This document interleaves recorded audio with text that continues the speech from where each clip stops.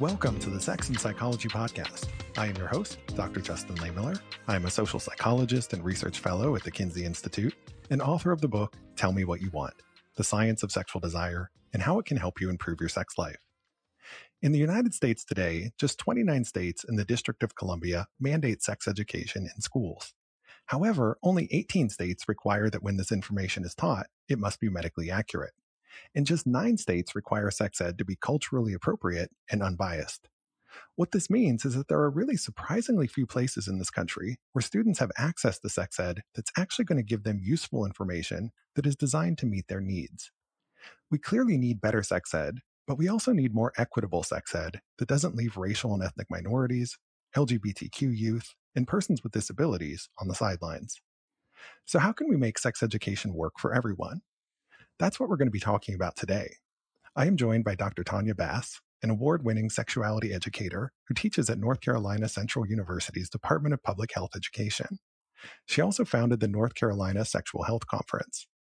We're going to talk all about sex ed and also how sex is depicted in the media, the good, the bad, and the very, very ugly of it all. We're going to jump in momentarily, but before we do, if you're like me, you probably never received the sex education that you wanted or deserved growing up. But it's never too late to learn. If you're looking to expand your sexual knowledge and skills, check out Beducated. Beducated is like Netflix for better sex. They have a series of online courses featuring more than 100 hours of content that can give you a boost in the bedroom. One of my favorite courses is the one that's all about women's pleasure. This course is ideal for women or anyone who loves women. Some of the topics covered include how to awaken pleasure and explore your body, as well as techniques you can try with a partner. These courses are designed to inspire intimacy and build sexual confidence. You can try all of their courses today for free, and if you like what you see, and I know you will, you can get 70% off the yearly pass by using my last name, Lehmiller, as the coupon code. It's just $7.99 per month, and this discount is locked in forever. Check the show notes for the link or visit beducated.com and be sure to use my last name to get your discount. All right, let's talk sex education. Hello, Dr. Bass, and welcome to the Sex and Psychology Podcast. Hello, Dr. Lehmiller. So good to be here. Thanks for having me. Thank you so much for joining me. I've been following your work for a long time, and it was such a pleasure to meet you in person last year in Puerto Rico.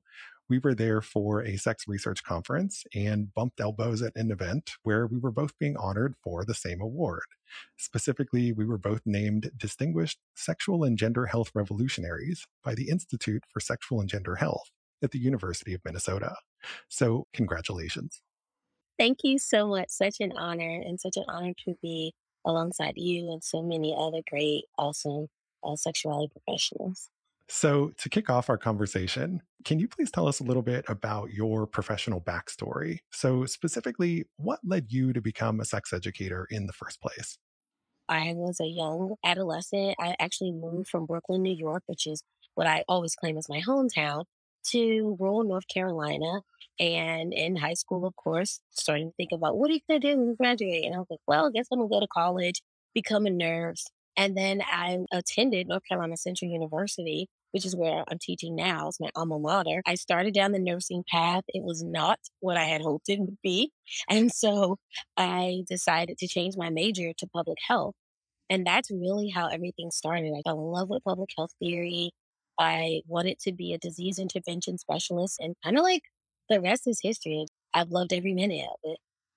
And how long have you been in the field and practicing in the world of sex education? Yeah, I think it's been 25 years. So my first job was actually then it was called the American Social Health Association, but ASHA, the American Sexual Health Association, which is one of our longest sexual health organizations. Pre the internet, we had hotlines, and I worked at the National STD Hotline, which was run by the Centers for Disease Control in Durham, North Carolina. That was like my first job. And I thought I knew about STDs and STIs and sex. And I had to read so many things. Like I literally had nightmares about different things because they were just like dumping the information into us so we could help to folks who would call in. I discussed the pretty poor state of sex education in the US today. And I've gone into more detail on some of these problems in previous episodes of the show, including episode 46 with Dr. Kristen Mark. But one of the issues I don't think we've really given quite enough attention to yet is the issue of equity in sex education. Most of the people who are establishing these sex ed requirements for students are white, heterosexual, cisgender, able bodied adults, right? So, can you talk a little bit about who's being left out of sex education today and what this means for their sexual health? Totally. I mean, working and being a graduate of a historic college university, I think people of color specifically are being left out. I think folks with intellectual, developmental, or physical limitations and disabilities are being left out. I definitely think that larger bodied or fat people are being left out. And sadly, even though I feel like there's more conversations, but even in the textbooks, I feel like seniors and older adults are being left out, especially also folks with English isn't their first language, or, they may not be US citizens, but living in the US. I think all of those are definitely individuals who are being left out. So there are lots of groups, lots of individuals who aren't even really considered when people are creating these curricula. And so that can be a problem, right? So, what are the implications when you're taking, say, a sex ed course, but it doesn't address your needs at all?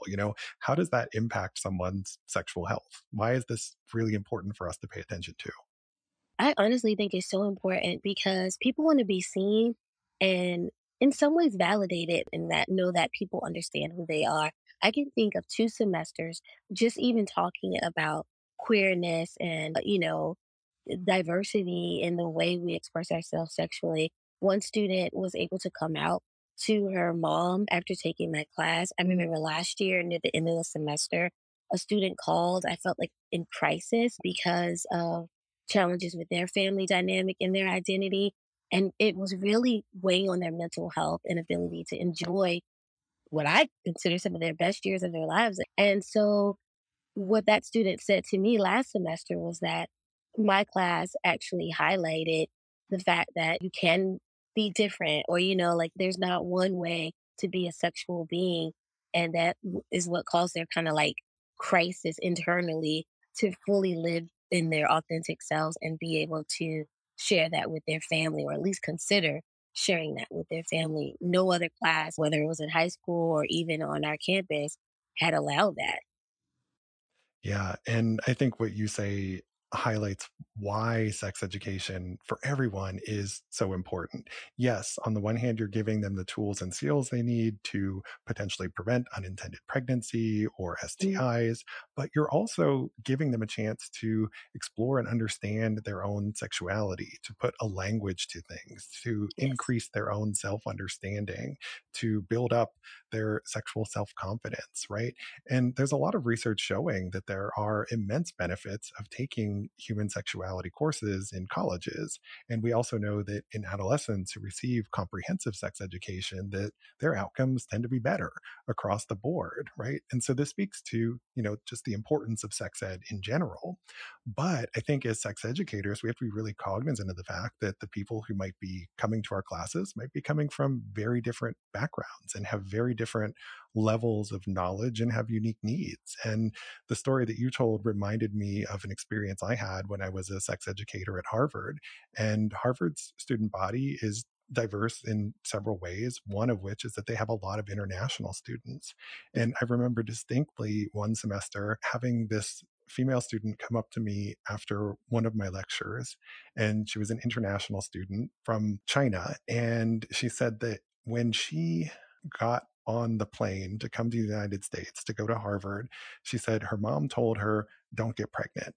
And she said, I didn't know what that meant because we had never had any sex ed. I didn't know how to prevent pregnancy, right? And so having my course, right, I had to go in and approach things very comprehensively. Like I think about this when I design my courses. Like I have a lot of students who are like, why are we talking about sexual anatomy? Everybody knows what a penis and a clitoris is. And I'm like, no, they don't, No, right? they You have don't. to understand everybody's coming from a different background. You got to cover the basics and you've got to assume that, not everybody is starting from the same knowledge base. They have different needs. And That's just why it's so important to have this inclusivity in sex education. Now, one of the problems that I've seen in sex ed is that there is this lack of representation of minority groups. For example, in photos and textbooks, you might only see white bodies, or they might only depict male female relationships. And I have my own human sexuality textbook, and I've tried really hard to show diversity in it. And a lot of people don't realize this, but I actually have to hand select every single photo that goes into my textbook. And so with each one, I'm very cognizant of diversity, but it's a lot harder than you might think to show this because the available pool of photos to choose from on stock photo websites isn't very diverse. So even when you intentionally want to show diversity, you sometimes run into these roadblocks because the photos you want aren't always available.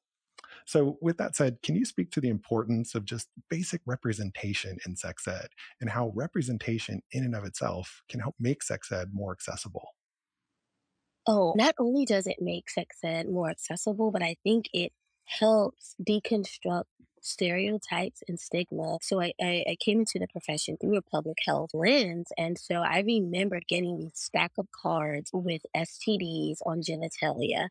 And most of the photos were of people of color, like, the depiction of warts, depiction of herpes, discharge from gonorrhea, all the things. And all those pictures were of people of color primarily.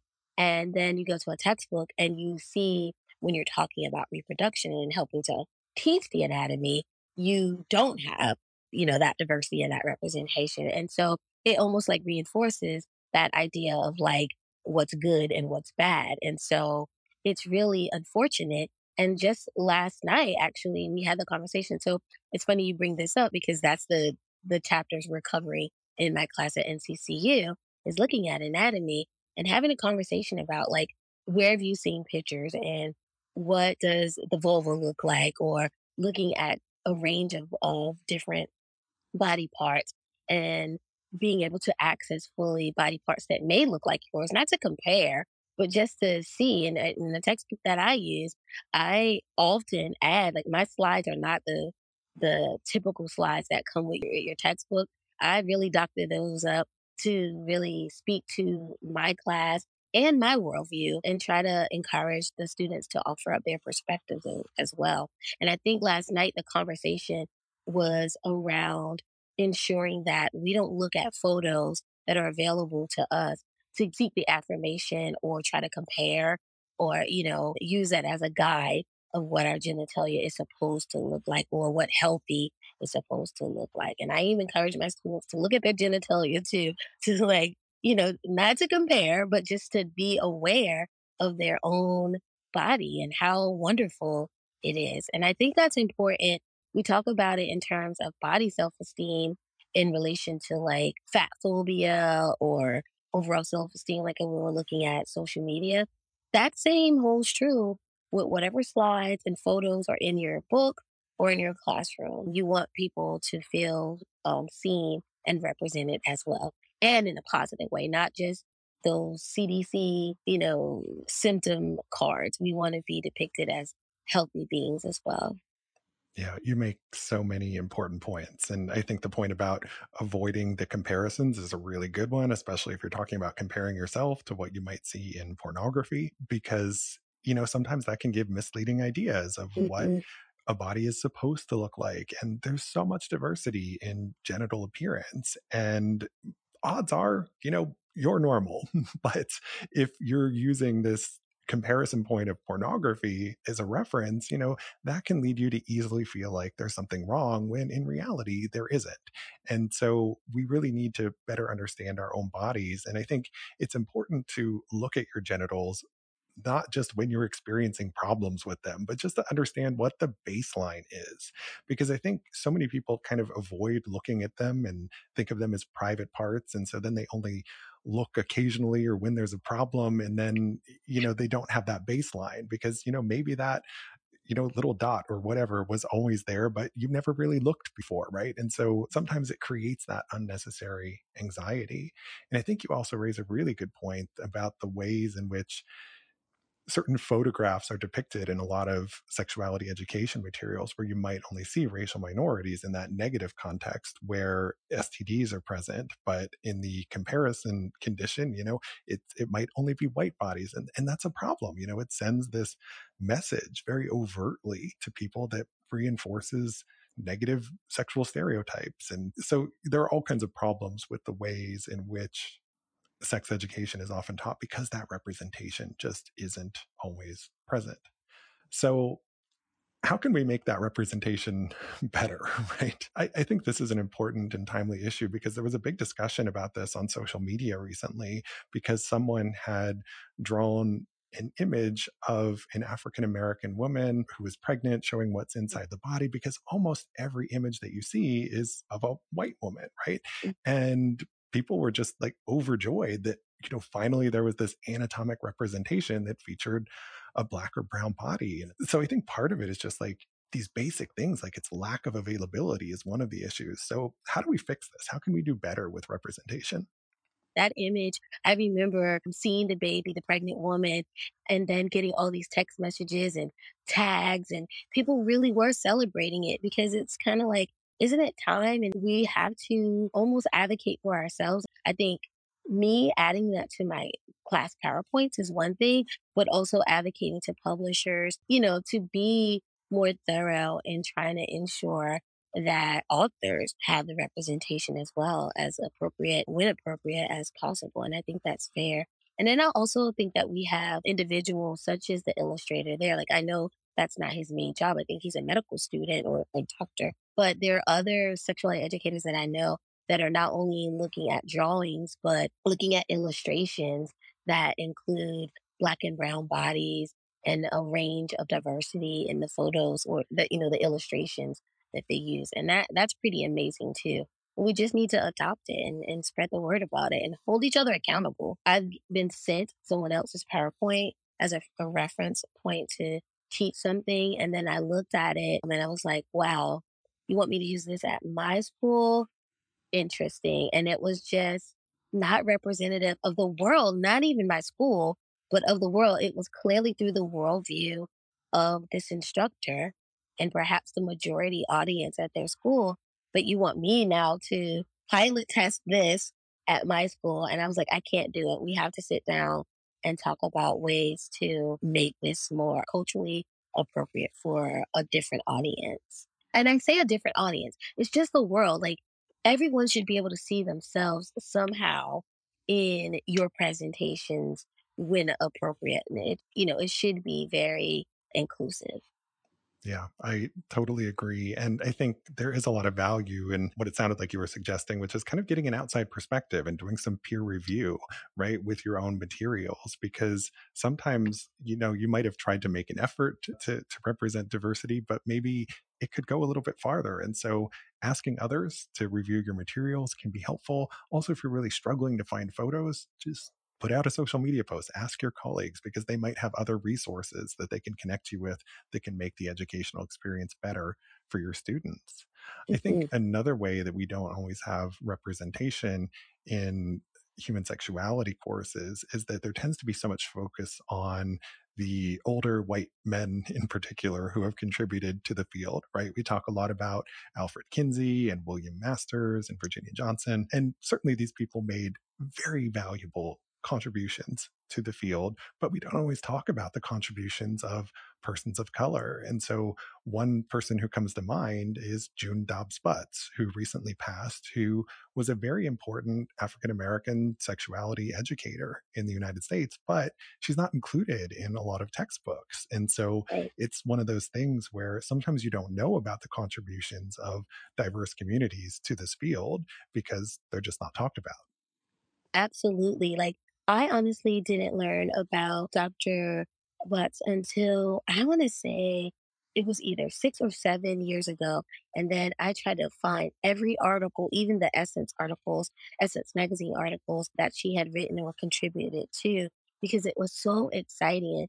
And, for me, I think I was holding on to Dr. Jocelyn Elders because I don't know. Once I got into public health, somehow I thought I'd be Surgeon General one day, and I thought that would be exciting until I realized what all that meant. But I just was so enamored by her. I felt like she was such a great role model. And then I had another person to actually look to. And then I was thinking about like Dr. Gail Wyatt. A lot of people, from especially from the prevention side, but overall with sexuality, speaking of, female sexuality, definitely, people to know. I work in North Carolina. I've been here, oh god, several years now, but my whole professional career is in North Carolina, and we do evidence-based interventions, and I just think about Loretta Jamont having input in some of these evidence-based curricula that were written with some of our other colleagues, but how many people would know or recognize Loretta? So there's so many people that we could probably list and name that go unsung, and we need to say their names and lift up their accomplishments.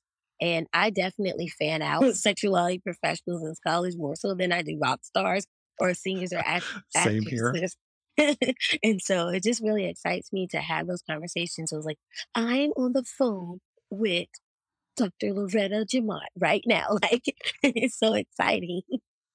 I was so excited a couple of years ago at a conference where Dr. Jocelyn Elders, the former US Surgeon General, was giving a keynote talk, and got to meet her and take a photo with her later because she's one of my heroes in the field. Yes. She's someone who was Surgeon General in the 1990s. She's an African American woman, and she advocated for the importance of teaching masturbation, right, and Hmm. normalizing it, and suggested that maybe we should be talking about it in sex ed. And she lost her job because of it, right? She Yeah. was fired just for talking about masturbation being healthy, which is crazy, that this was only 25 or so years ago that that happened. And so she's another one of these really important figures. And I think you're absolutely right. We need to do so much more to name and celebrate the diverse group of folks who have contributed to the fields of sex research and education.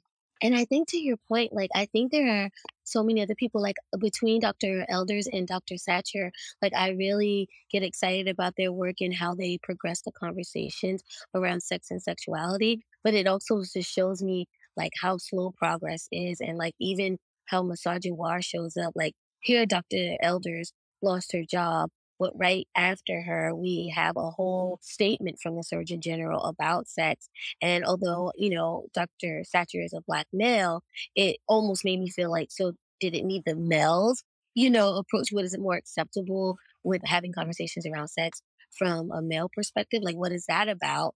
Still grateful for those efforts, but it just gives you some pause and, you want to think about those things. Absolutely. And that's why the intersection between gender and race and sexuality, all of these different Hmm. things matter. And you can't just look at one factor in isolation because they certainly all come together in important ways. Now, another problem in sex ed is that things like race are sometimes discussed as risk factors, but race Hmm. itself isn't the risk factor, right? It's the broader societal and systematic things that disproportionately affect communities of color that are the risk factors. And when we overlook that and start saying that race itself is a risk factor for STDs or something like that, that can come across as really judgmental, to say the least. So, can you speak to the importance of language in sex education and how we can do a better job communicating this material to diverse communities? Yes, we have to do a better job. I remember when I first started teaching and we were talking about health disparities and looking across, including sexual transmitted diseases and chronic disease. And I remember one of my students, and I was like, "Oh, I've got it. I'm doing this wrong." My student said, "Man, we get everything. We die from everything." And I was like, "Wait, I need to back up on these stats because statistics are fact, but you have to give some context to data and you have to give some context to like what's actually happening." So race has never been a risk factor. Racism, oppression is definitely a risk factor and a cause for the different disparities that we see. But I think it also is important to think about how access to care, not addressing the social determinants of health, including trust as a determinant of health, it has implications for health outcomes.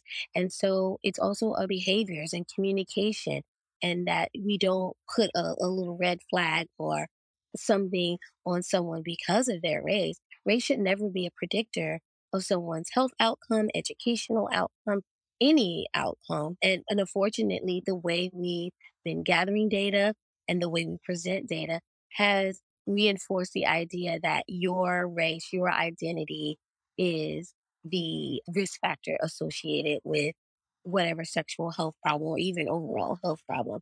And that's just not fair. I think what we have to do is really look at, some of the commonalities around the barriers to health, the barriers to communication, the barriers to education, and really look at how I always think back on my own childhood and how it made me think and act as I did as it related to my own sexuality. Everyone has that story, that backstory. We're doing a lot of undoing when we're teaching sexuality education, and we allow individuals that we teach to tap into their past history and why they think, believe, or act in the ways in which they do. And not to even say those things are wrong, but to say maybe there is a different way, and maybe I don't want to use the word safer, but a less, I don't want to say less risky either. I think just maybe a more health way to do it in the sense of not putting yourself or anyone else at risk.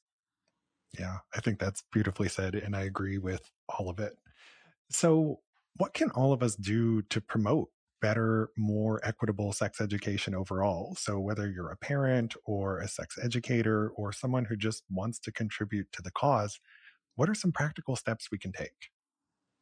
Man, that's a good question. I really think that, like I always say, the biggest step could be like getting out of the boxes. Like we want everything to fit into a nice label and a nice box, and we either get fearful or angry when things don't fit in those boxes. And we have to just start thinking outside of ourselves, decentering ourselves and our own experiences, that knowing what you said earlier, that people have different experiences and we have to teach to that. I think also, like I was saying in my class, I think we have to read more. I'm still learning about my own identity in culture. It's like definitely a lifelong process, but I also want to learn more about other cultures, other practices, and it will help me be able to share that as I learn. If I'm an educator, like a sexuality educator or a teacher, or even a therapist, I think it's my responsibility to gain as much information as possible, whether it's through professional development at conferences or reading on my own and taking stock to the new knowledge that I have. Yeah. And I think that's so important about stepping out of the boxes and considering different perspectives. This is what I really try to do in my courses is to say, here's a lot of different ways of thinking about Yeah. this issue. I'm not going to tell you how to think. I want you to evaluate the different arguments and come to your own conclusions. Like my job as an educator is not to tell you how to think other than to think critically and consider different perspectives. And one of the issues that I often bring up in my class is we talk about male circumcision and how in the United States, it's largely accepted. Most Mhm. male infants are circumcised shortly, after birth. And it's just like considered to be not a big deal. But then there are people from other cultures who look at this and think that it's an abhorrent practice, right? And so we need to think about our own cultural ways that we approach sex and how it's different around the world. And, when you start thinking about it this way, you realize it's so much more complex than you ever Yes. thought that it was. And I think that when you think about it outside of your own learned context, that you are able to see a different perspective, whether you agree with it, whether you practice it or not, to appreciate someone else's lived experience. Now, we have much more to discuss, including the good, bad, and ugly of how sex is represented in the media. But first, a quick break for a word from our sponsors. The Modern Sex Therapy Institute provides continuing education, certifications, and a PhD in sexology to mental health and medical professionals across the globe. MSTI is a one stop shop for ASECT sex therapy certification requirements, including education, sexual attitude reassessment, and supervision. MSTI offers flexible payment plans and learning options. Attend from anywhere in the world and learn from experts on sex and relationships. For more information on their programs and offerings, visit modernsextherapyinstitutes.com. That's modernsextherapyinstitutes.com. Want to last longer in bed? Our friends at Promescent can help. Check out their signature delay spray, which has been clinically shown to help men last longer in bed. You can customize it for your own body and desensitize only the areas you want. Use it alone or in combination with other techniques for faster, more reliable results. Check it out and see why it has thousands of 5-star reviews and is physician recommended. Promescent offers a 60-day money-back guarantee on all orders, free shipping on orders over $10, and discreet shipping to guarantee privacy. Learn more and place an order at promescent.com, where you'll also find an extensive selection of lubricants, supplements, condoms, and more. That's PROMESCENT.com. And we're back. So, we've been talking a lot about school based sex education and how to make it better and more equitable. Now, of course, school isn't the only place that people learn about sex. Another big source is the media.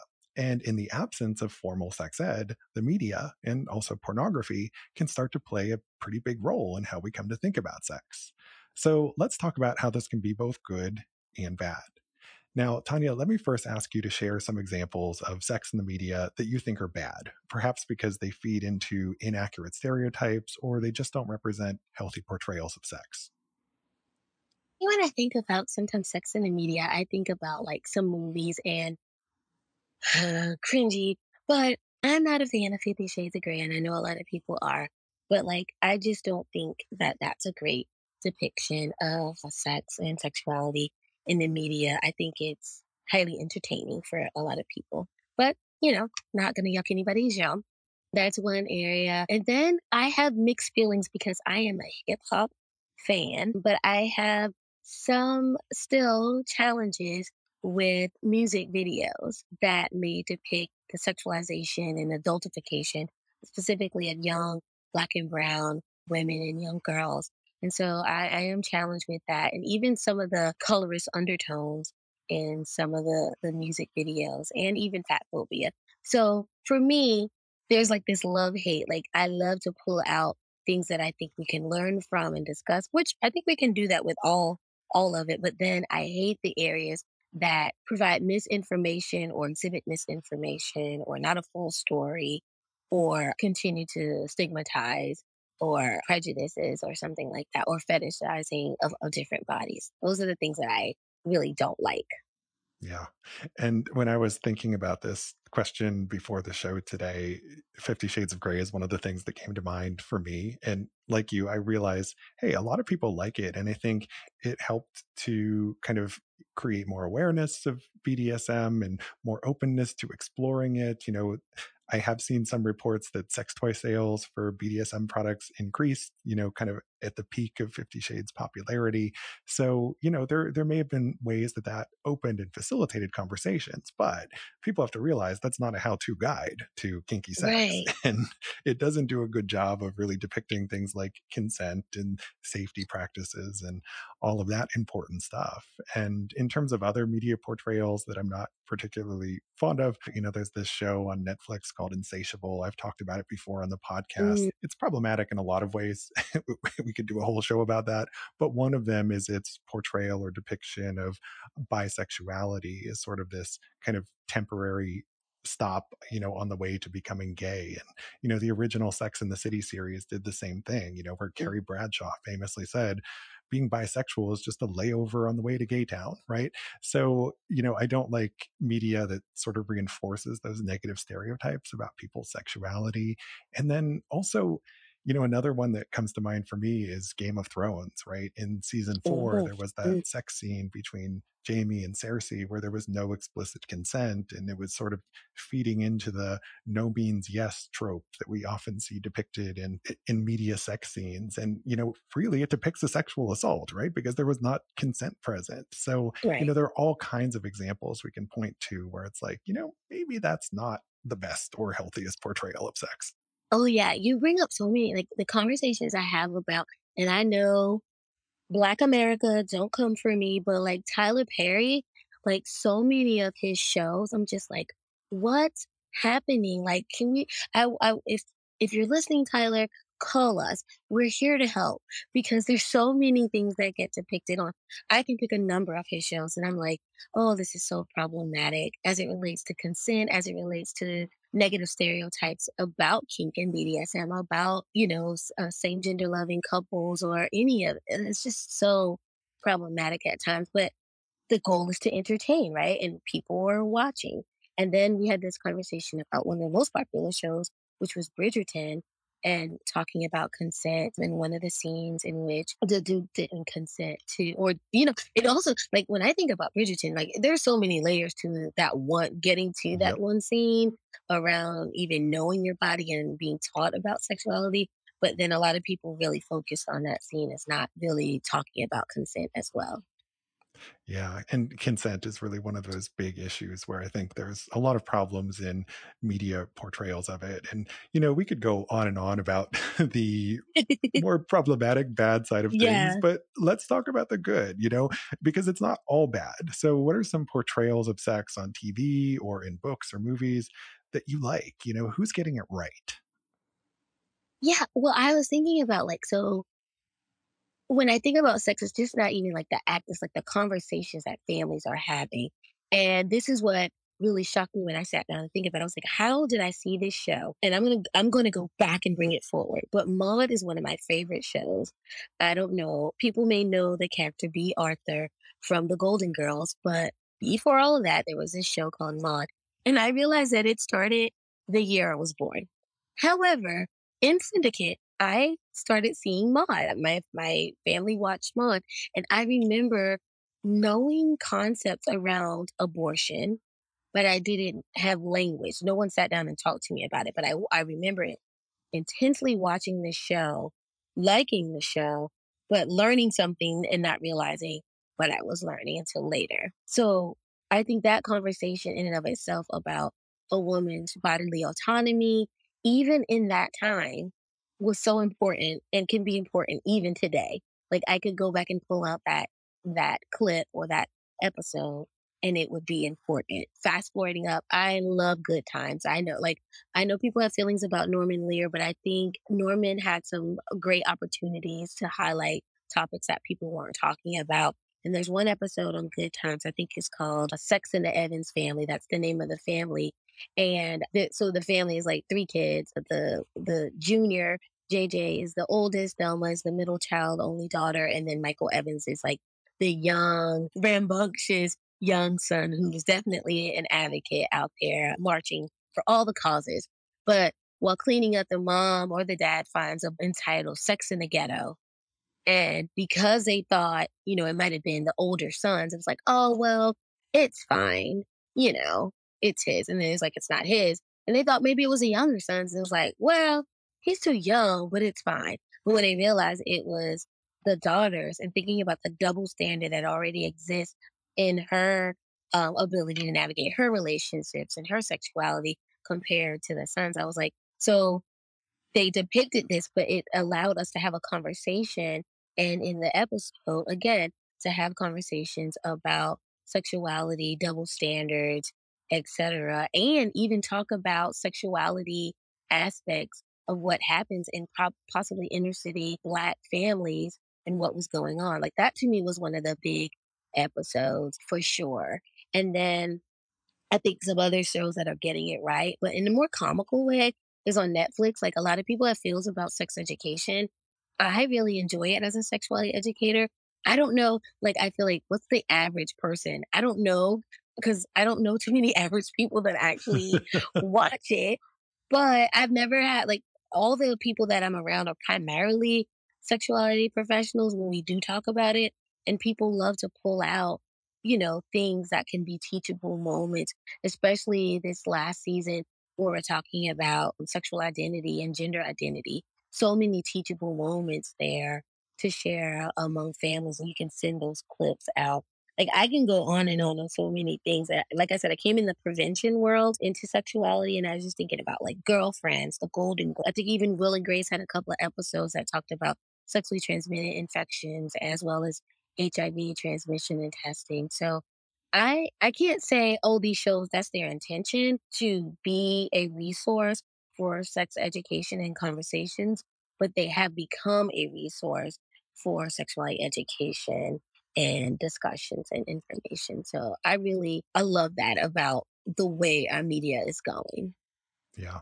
And, that's something where I've been thinking a lot about this lately because I'm working on revisions for the next edition of my textbook, and I have a lot in there on sex in the media. And part of what I do is sort of trace the history of how sex and gender have been represented in the media and how there have been these groundbreaking moments. Like, if, you know, one of them that I think of is when I was a kid, I used to watch a lot of reruns on Nick at Night with my mom, and we would watch the Mary Tyler Moore show and Dick Van Dyke. And I remember my mom telling me how, the first time she ever saw a woman on TV wearing pants was Mary Tyler Moore. And like she realized like women can wear pants, right? And I think that speaks to like the importance and power that media can have over us because sometimes it shows us a different way of being or a different perspective. And, people today might look at a woman wearing pants. How was that revolutionary? Well, you have to think about it in the context of the time in which it happened.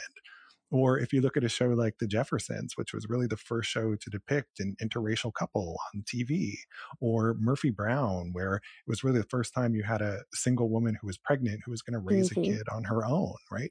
These were all groundbreaking, revolutionary moments in the history of television that certainly had an influence on the broader culture around us. And, the Golden Girls is another good example. I love me some B. Arthur, right? And so, the way that it sort of normalized older women's sexuality had never really seen that before represented in the Exactly. media.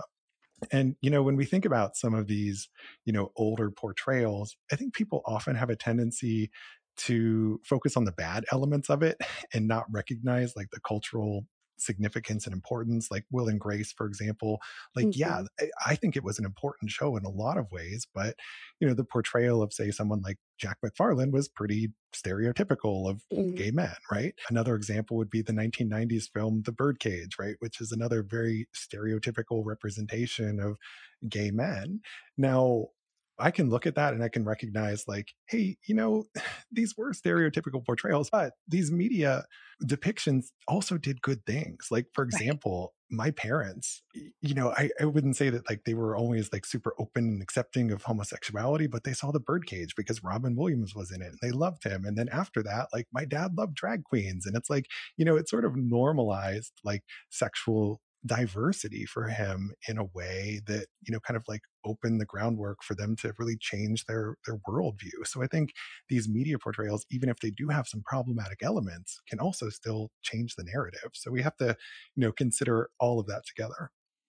I think that's what we have to embrace in that it's an aspect of our socialization because, some people may not have had a friend who might have come out as gay or queer, and then you see this on TV and it might help in that socialization process for individuals. And then it's even maybe even bigger than that. Like one of the things that I think about, not only with Will and Grace in terms of queer community, but also friendships, like navigating healthy relationships and commitments and friendships and what that looks like for different people in different ways. Like that friendship between Will and Grace, but not only Will and Grace, but Karen and Jack, like all four of them collectively. And I think there's some lessons learned about navigating communication in all relationships.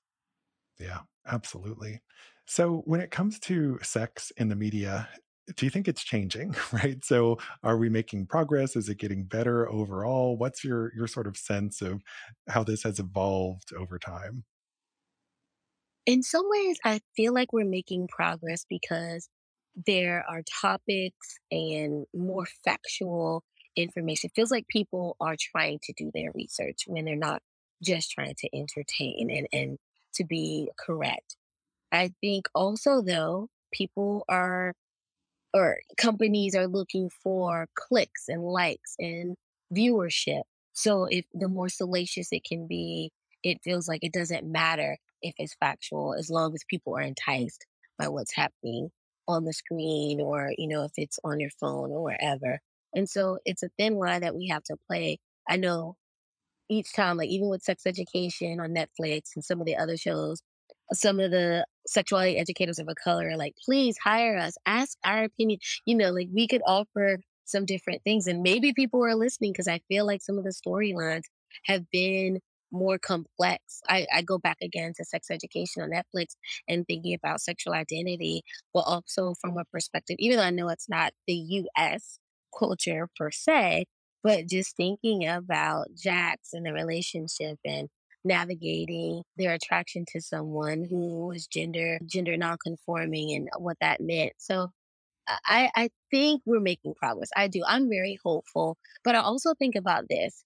Not everyone has access to the things that we're talking about. So the lack of progress also kind of relates to the accessibility of the things that might have some good opportunities for discussion and growth. Yeah, it's so true. There certainly has been growing representation of sexual and gender diversity, but it is a bit more concentrated on the streaming networks and premium channels where you're absolutely right. Not everyone has access to them.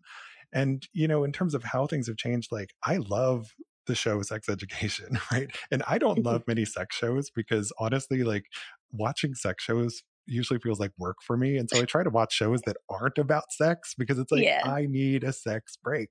But that is one of the few shows where it's just like, I could just relax and watch it and enjoy it. And I think it started so many conversations and depicted so many aspects of sex that you just never really see shown. And one was a scene where there was, sex and disability, right? So it was hmm, navigating an intimate moment where one partner was in a wheelchair. And then related to that, there's also the show Special on Netflix, which portrays queer disabled sexuality, which again, I've never seen on TV before.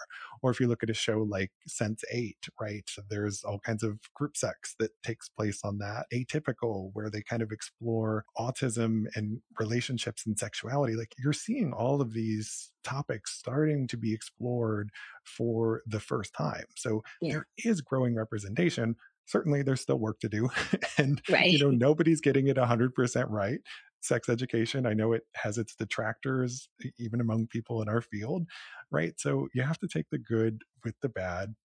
I would encourage people not to just like cancel everything that has one problematic element because, we Right. can't throw out the whole thing just because there's this one aspect of it that we don't like. So we need to consider the good with the bad and always strive to do better. Yeah, and I think when we see some of the things that we don't necessarily find it to be a best practice or even factual, we using those opportunities as teachable moments, even whomever we're teaching, whatever age, if as appropriate as we can be, is like, so let's dissect this scene. Like having those conversations. I remember in media, in terms of music, when the song "WAP" came out with Meg Thee Stallion and Cardi B. I remember saying, "Should I bring this up in class?" And I was like, "I don't know. I'm just gonna wait and see." And somehow one day it just came up and I was like, "Okay, I think this is the day." And we talked about it. And at that particular day, this was still during the pandemic, the folks who showed up for class that day happened to all be female identifying. And so we talked about like, have you heard the song? How'd you hear the song? What are your perceptions of the song? How does the song make you feel? And the range of responses like, my mom made me listen to the song, to my mom was shocked to hear me singing the song. And it was an opportunity to talk about intergenerational stories around talking about sex, a coming to age opportunity, like where that one student was like, their mom was finally looked at them as an adult. Like, it was like, this is not my little girl. Like, this is a woman, here in the car with me listening to these lyrics. And I need to have a different conversation because she's not a child anymore. And so yeah, they had some good perspectives. Some people loved it, some people hated it, some people felt it was demeaning, some people felt it was more empowering. But regardless, that whole conversation allowed us to respect each other's perspectives, share them, talk about the external, support in the community that we have, whether it's parents, grandparents, or aunties, and their socialization around female sexuality. So that was a really good class. I enjoyed that Yeah. class. I wish I could be there to have heard it. WAP is a teachable moment. I love it.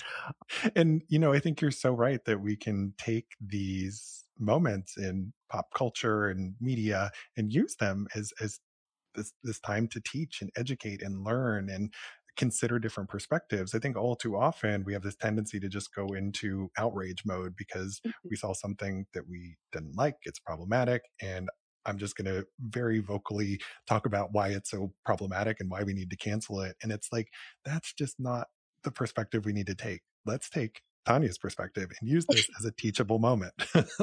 And isn't that what people do to us as professionals? Like when they don't agree with teaching sexuality education, if we have that one opportunity that it feels like this has gone too far, the attempt is to cancel work, cancel us, and then, that just doesn't feel good, as you know, or I definitely know. No, it does not. Now, we're running short on time, but I have just one other question for you, which is I'm just sort of curious for your take on how big is the impact of media on our sexuality anyway? I ask this because there are some conflicting results in the research, and there are wide differences in the ways that people talk about this. You have some folks who say that the effects of media are small and subtle compared to other sources of information, or that media is mostly a reflection of society rather than a driver of change. And on the other hand, you'll hear some people saying that media is everything, and they trace this direct link between what's happening in the media with real world objectification of women and sexual assault. So, how would you characterize the media's impact and influence? How big is it anyway? Yeah, I feel like it's very big. Like it's like I'm conflicted between the last two. Like I don't think that if you see something in the media, you're directly going to act in that way. But it definitely has an influence on how we see ourselves and what we think might be right, if that makes sense. And that's why I was saying I was reflecting. I remember seeing the movie Fame, and I know that, that's a movie and it's back in the day, but I remember my sister took me. I probably shouldn't have gone. With all of her friends that, like she's 10 years older than me. So I was the youngest one there. But I remember this scene where the character Leroy was auditioning for the school and he was a dancer. And when he danced, I remember Debbie Allen's character as the instructor. Like they all grabbed their imaginary pearls. They were getting hot. And I was like, well, I'm feeling warm myself. Like, I don't know what's happening. Like, I didn't know what was happening. But I think it was kind of like, oh, I realized maybe in that moment I am a sexual being, although I didn't have the language then, because I could think back to that. It didn't make me go act in any way. It didn't influence who I dated. It was just an awakening of sorts. And so I think, just like you said, with your parents, I can see in my family, it's a form of socialization, but as it doesn't directly impact our behavior.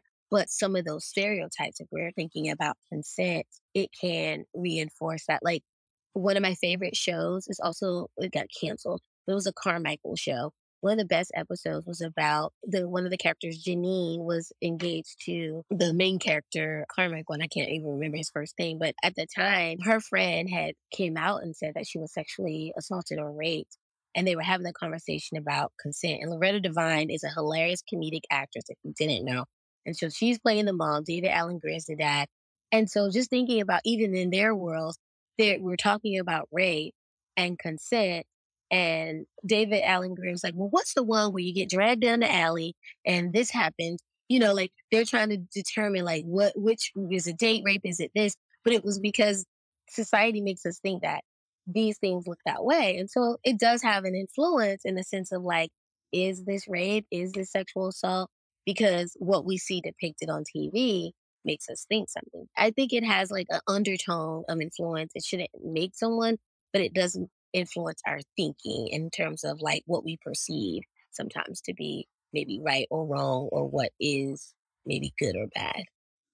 Yeah, and that's the way that I talk about it in my human sexuality textbook is that it's one of many factors that Yeah. exerts an influence on our sexuality, and it's all about the interaction between the person and their environment and everything else that's going on. So it's not this simple direct relationship, just as you said, like you see something in media and then you go out and you immediately do it. Like that's not it's not as simple as that. So the media certainly does have an influence, but it's all about that interaction. And I'm glad that you brought up this idea of sort of connecting media to your sexual awakening because I recently did a poll about this on Twitter where I asked people, can you think of a specific moment where you were exposed to something in the media that sort of triggered your sexual awakening. And the vast majority of people just like instantly like could come up with something. I've asked my friends about this too.